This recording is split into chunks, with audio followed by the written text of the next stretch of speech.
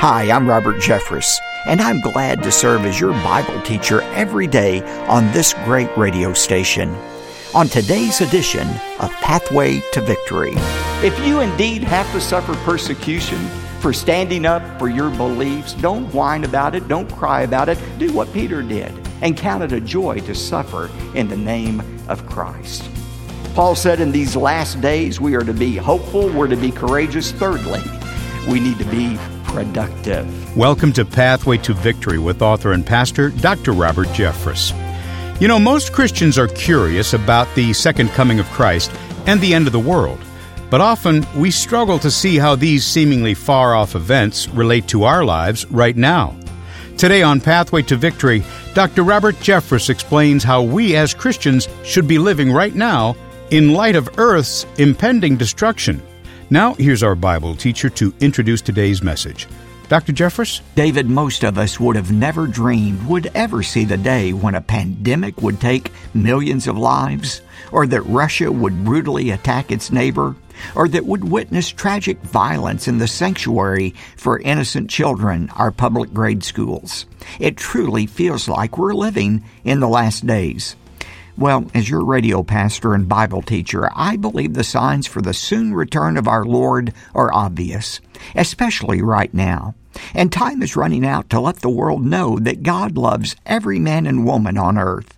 He has a plan, and it's a redemptive plan if we only put our faith and trust in God's Son, Jesus Christ. This is the urgent message that fuels us at Pathway to Victory, and I suspect you share our convictions as well. For that reason, I'm calling upon every listener to join us in an all-out effort to bring light into the darkness. Your gift empowers us to shine the brilliant light of the gospel every day on this program. And today, when you give a generous gift to support Pathway to Victory, I'm absolutely thrilled to send you a brand new book called America is a Christian Nation. This exclusive gift book is filled with inspirational memories that reinforce the truth of our Christian heritage and a series of beautiful photographs that illustrate the glory of our nation as well. David and I will share more details at the end of my message today. But right now, let's concentrate fully on our subject at hand. I've titled today's presentation, Last Days Living. From an eschatological standpoint, the world is certainly closer, at least by 2,000 years, to the end of time than when Jesus and the New Testament writers first started teaching about the end of the ages. There are no outstanding prophecies that have to be fulfilled before the rapture of the church can occur. Well, how should we live in light of the coming end? If you have your Bibles, I want you to turn to 1 Corinthians chapter 15. Look at verse 58 of 1 Corinthians 15. Paul writes, "Therefore, my beloved brethren, be steadfast, immovable, always abounding in the work of the Lord, knowing that your toil is not in vain in the Lord." This single verse provides us with three admonitions for how to live in the last days. First of all, Paul says that in light of the last days, we need to be hopeful. Be hopeful. Secondly, he says, be courageous. He uses the word here, immovable. I want you to be immovable. You know, we live in an age where compromise is celebrated. Well, that's okay in the political world. In the political world, compromise is usually necessary. But compromise is lethal in the spiritual world. Now, I believe it's only a matter of time until believers begin to suffer persecution for their faith in our country. I'm not saying overnight Christians are going to start being executed in America. History reveals that persecution comes much more gradually in cultures. I believe a continuing reinterpretation of the First Amendment of the Constitution will give our government sufficient authority to attack believers who defend the rights of the unborn, who oppose same-sex marriages, who exhibit their faith in the public square, and who insist that Jesus Christ provides the only way of salvation. Now, how should we respond? Not if that happens, but when that happens. I want you to turn over to Acts chapter 5 for just a moment. And in Acts 5, verses 28 to 29, Luke records this account. He He said, the high priest said, we gave you strict orders not to continue teaching in this name, that is the name of Jesus. But Peter and the apostles answered and said, we must obey God rather than men. Peter's response to these governing officials, I think, gives us three important insights about how we need to react when we are threatened with persecution for our convictions. Number one, pick your battles carefully. Now, Peter didn't have to call a prayer meeting when the high priest said this to say to fellow disciples, let's decide whether or not we're going to keep preaching the gospel. Jesus had already given the orders. In Acts 1:8, he said, you shall be my witnesses. He didn't have any choice but to obey Christ. Similarly, when we're ordered to keep silent about our faith in Jesus Christ, we have no choice but to disobey governing authorities. But there's sometimes that we do have a choice.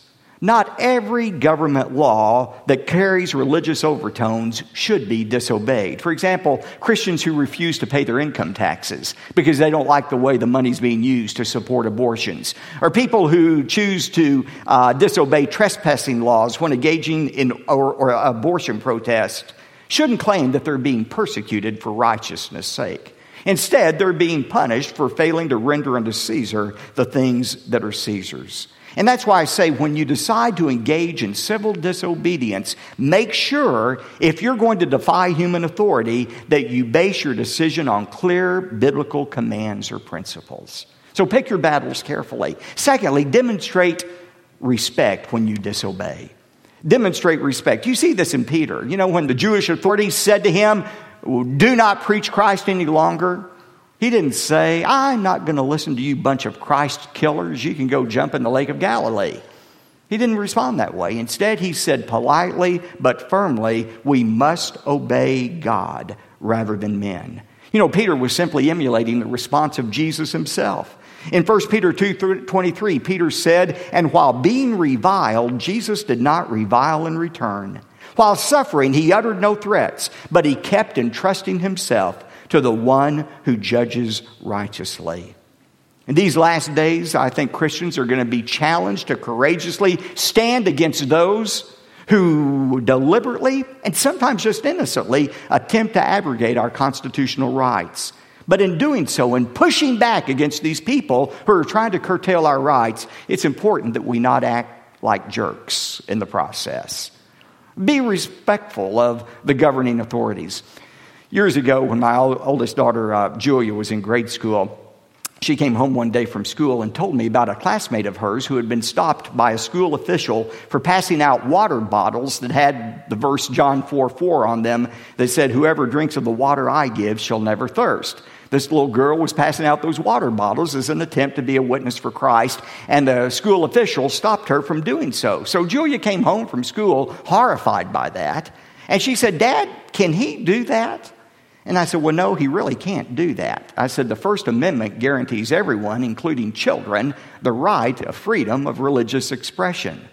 And so I decided that for the sake of the gospel, as well as trying to teach my daughter to stand up for the truth, I needed to intervene in the situation. So I called my friend Kelly Shackelford at Liberty Institute to get the legal rulings on cases like that, to make sure I was armed with the correct information. And then I called that school official. And I said, first of all, how much I appreciated all that he had done for my two daughters in that school. And secondly, I said, I realize you're a Christian, and sometimes that puts you in a very difficult spot in sometimes separating your convictions from what you feel like your responsibilities. But then I said, you know, you may not be aware that there have already been some court cases about this issue, and that children's right to pass out literature has been upheld. And you know what his response was? He was so gracious. He said, thank you very much for sharing that with me. Said, I didn't have that information. Now, you know, I realize that won't go down as one of the great legal victories in history. I understand that. But you know, in one small corner of West Texas, a little girl's constitutional rights were preserved. Her efforts to spread the gospel went unfettered. And the attempt to marginalize her rights were pushed back just a little bit. Too many Christians equate politeness with inaction and activism with rudeness. And the result is we have given up far too much territory to the enemy by our polite silence. We need to be willing to stand up and push back against those who would try to marginalize Christianity. And number 3, be prepared to suffer the consequences for disobedience. I'm amazed that when Christians boldly stand up for their convictions, they're surprised when they get punished for their actions. Listen, just because you display courage doesn't exempt you from persecution. It probably guarantees it. Now think about Dr. Martin Luther King Jr. He penned his famous letter from Birmingham jail while being incarcerated for nonviolent protest against segregationist policies by downtown retailers. Listen, believers rarely are spared from having to suffer consequences for disobeying civil authority. Think about it. Daniel did have to spend a night in the lion's den. Jesus Christ was executed because he refused to give in to the demands that he deny his messiahship. And what happened to Peter and the apostles when they boldly said, "We must obey God rather than man"? Look at verses 40 to 41 of Acts 5. And so they flogged the apostles, and they ordered them not to speak in the name of Jesus, and then released them. And so they went on their way from the presence of the council, rejoicing that they had been considered worthy to suffer for his name. If you indeed have to suffer persecution for standing up for your beliefs, don't whine about it, don't cry about it. Do what Peter did and count it a joy to suffer in the name of Christ. Paul said in these last days we are to be hopeful, we're to be courageous. Thirdly, we need to be productive. Notice how he closes this 3-point admonition. He says, be steadfast, immovable, always abounding in the work of the Lord, knowing that your toil is not in vain. What Paul is saying is the knowledge that either Christ is coming or you are going ought to cause you to turn on the afterburners in your work for God. You ought to be exceeding, going over the boundaries of what is required, just out of your excitement of what awaits you in the future. I don't know if you're like me, but my most productive work day in the whole year is the day before I leave on vacation. The knowledge that there is something great that awaits me gives me the energy to work extra hard. And that's what Paul is saying here. The fact that we know that either Christ is coming or we're leaving ought to cause us to abound in the work of the Lord. And that means we live in 3 specific ways. Write down these words. First of all, that means we engage in offensive living. Offensive living. I used to live on the border between Texas and Oklahoma. That border was separated by the Red River. The term river is an overgenerous term. It's not a river, it's more like a creek bed. Or sometimes if it rains, a swamp. But all the many times I drove over the border to Oklahoma, I don't ever remember having to get out of my car and go to higher ground because that river was overflowing its banks. It just never happened. But you've seen cases like the Mississippi River where that has happened, where the river goes on the offensive and it starts chasing people, causing them to abandon their home and their cars. Well, that's the picture here. God wants us as Christians not to be on the defensive, but we are to be on the offensive.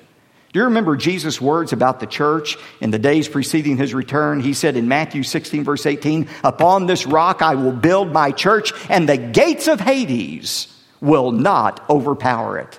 I've said this before, but most Christians misinterpret that verse. They think this is a picture of the church behind the gates trying to survive Satan's battering ram that's trying to overtake us. That's not what the verse is saying. It's not the church that's behind the gates. It's the gates of Hades. It is Satan and his minions behind that gate who are trying to survive the attack of the church. We're the ones on the offensive. Just as an overflowing river affects everything in its path, followers of Christ are to proactively put Satan and his minions on the run. We're to live offensively, offensive living. Secondly, continuous living. Notice what Paul says, we are to be always abounding in the work of the Lord. Underline that word, always.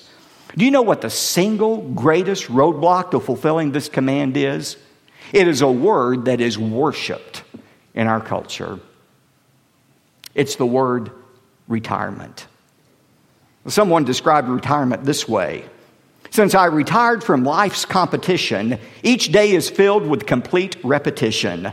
I get up each morning and dust off my wits, go pick up the paper and read the obits. If my name isn't there, I know I'm not dead, so I get a good breakfast and go back to bed. Unfortunately, that's the way too many people live. In his book, This One Thing I Do, Franklin Graham relates the story of Charles McCoy, who pastored a Baptist church in Oyster Bay, New York. At the age of 72, McCoy's denomination required that he retire. Using that ridiculous policy, Moses would have been disqualified from being the leader of the Exodus because he was age 80 when he did that. What a stupid policy. But anyway, McCoy was forced to retire. He was understandably depressed. He said, I just lay on my bed thinking that my life's over and I really haven't done anything yet.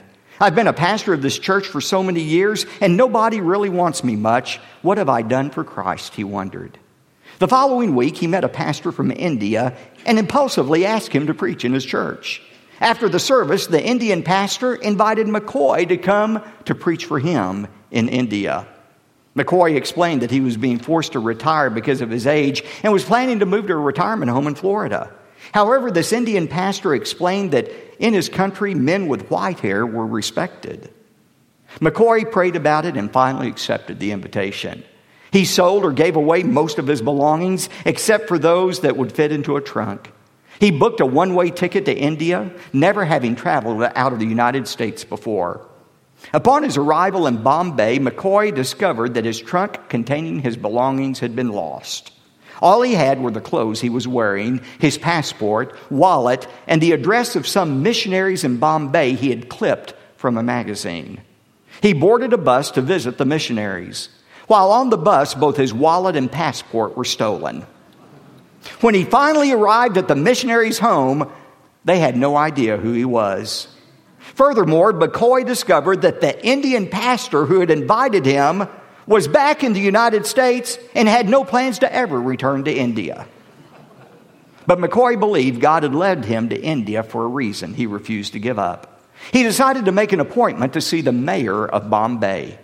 Miraculously, the mayor granted him an appointment, and upon seeing his business card listing his various degrees, invited McCoy to preach to some of Bombay's highest officials. That preaching assignment began a new 16-year ministry for Charles McCoy that began at age 72. Before he died at age 88, McCoy traveled the world preaching the gospel of Jesus Christ, never having more than enough money in his pocket to get him to the next destination.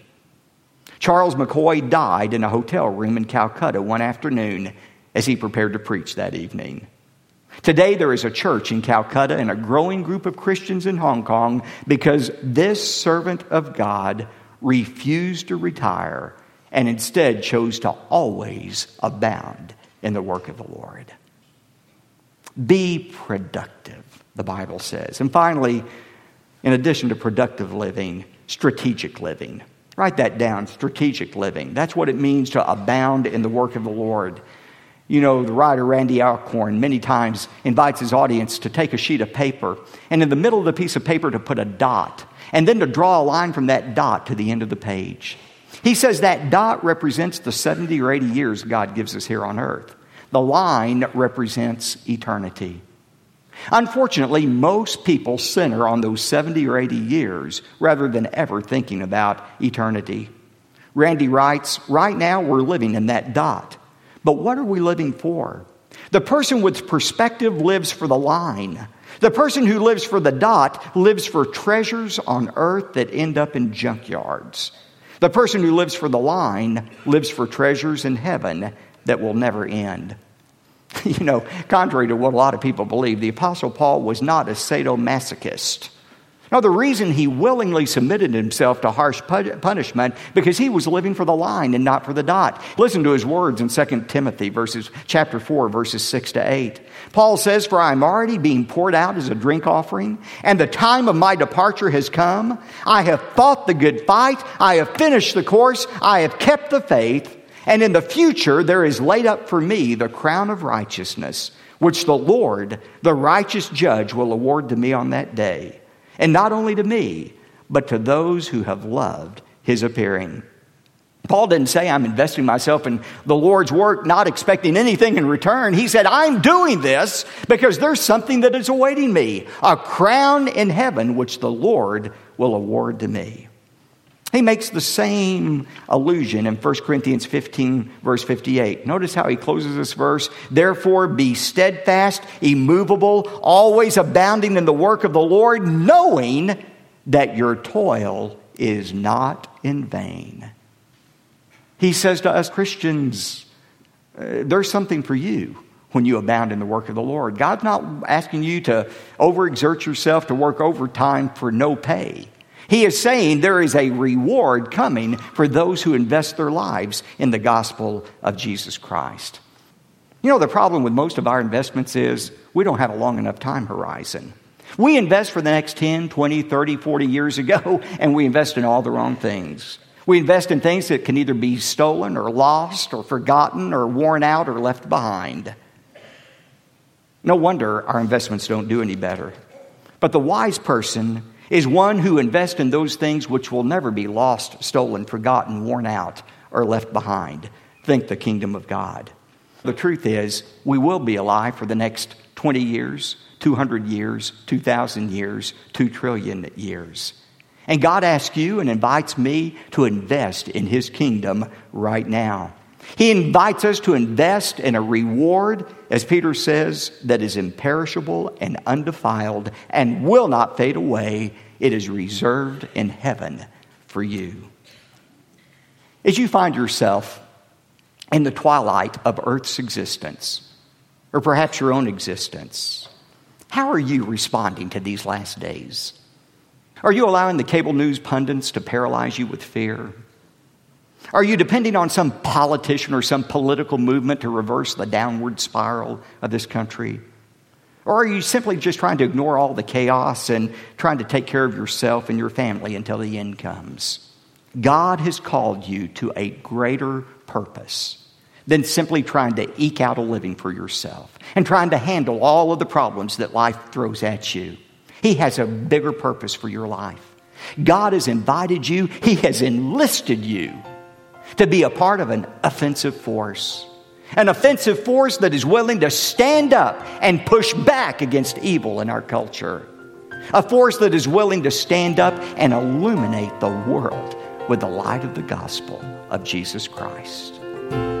As we see the twilight turn to darkness in our world, the opportunity, the need to do both has never been greater. You know, a lot of people are frustrated right now, and millions of people feel powerless. But today you can do something tangible and powerful for the cause of the gospel. Today I'm actively recruiting your personal engagement, and here's why.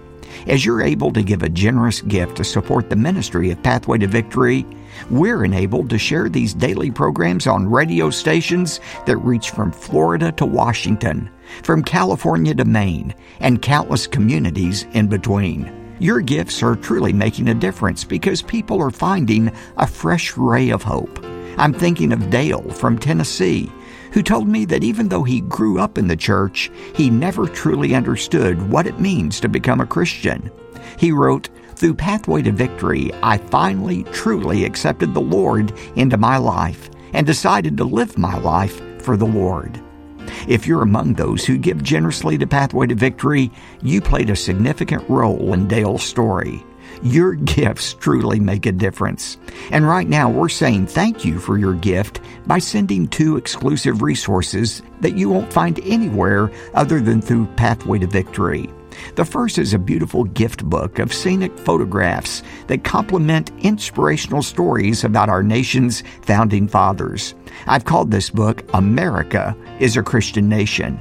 And as a bonus, the second resource is a DVD that contains the message I gave called America is a Christian Nation.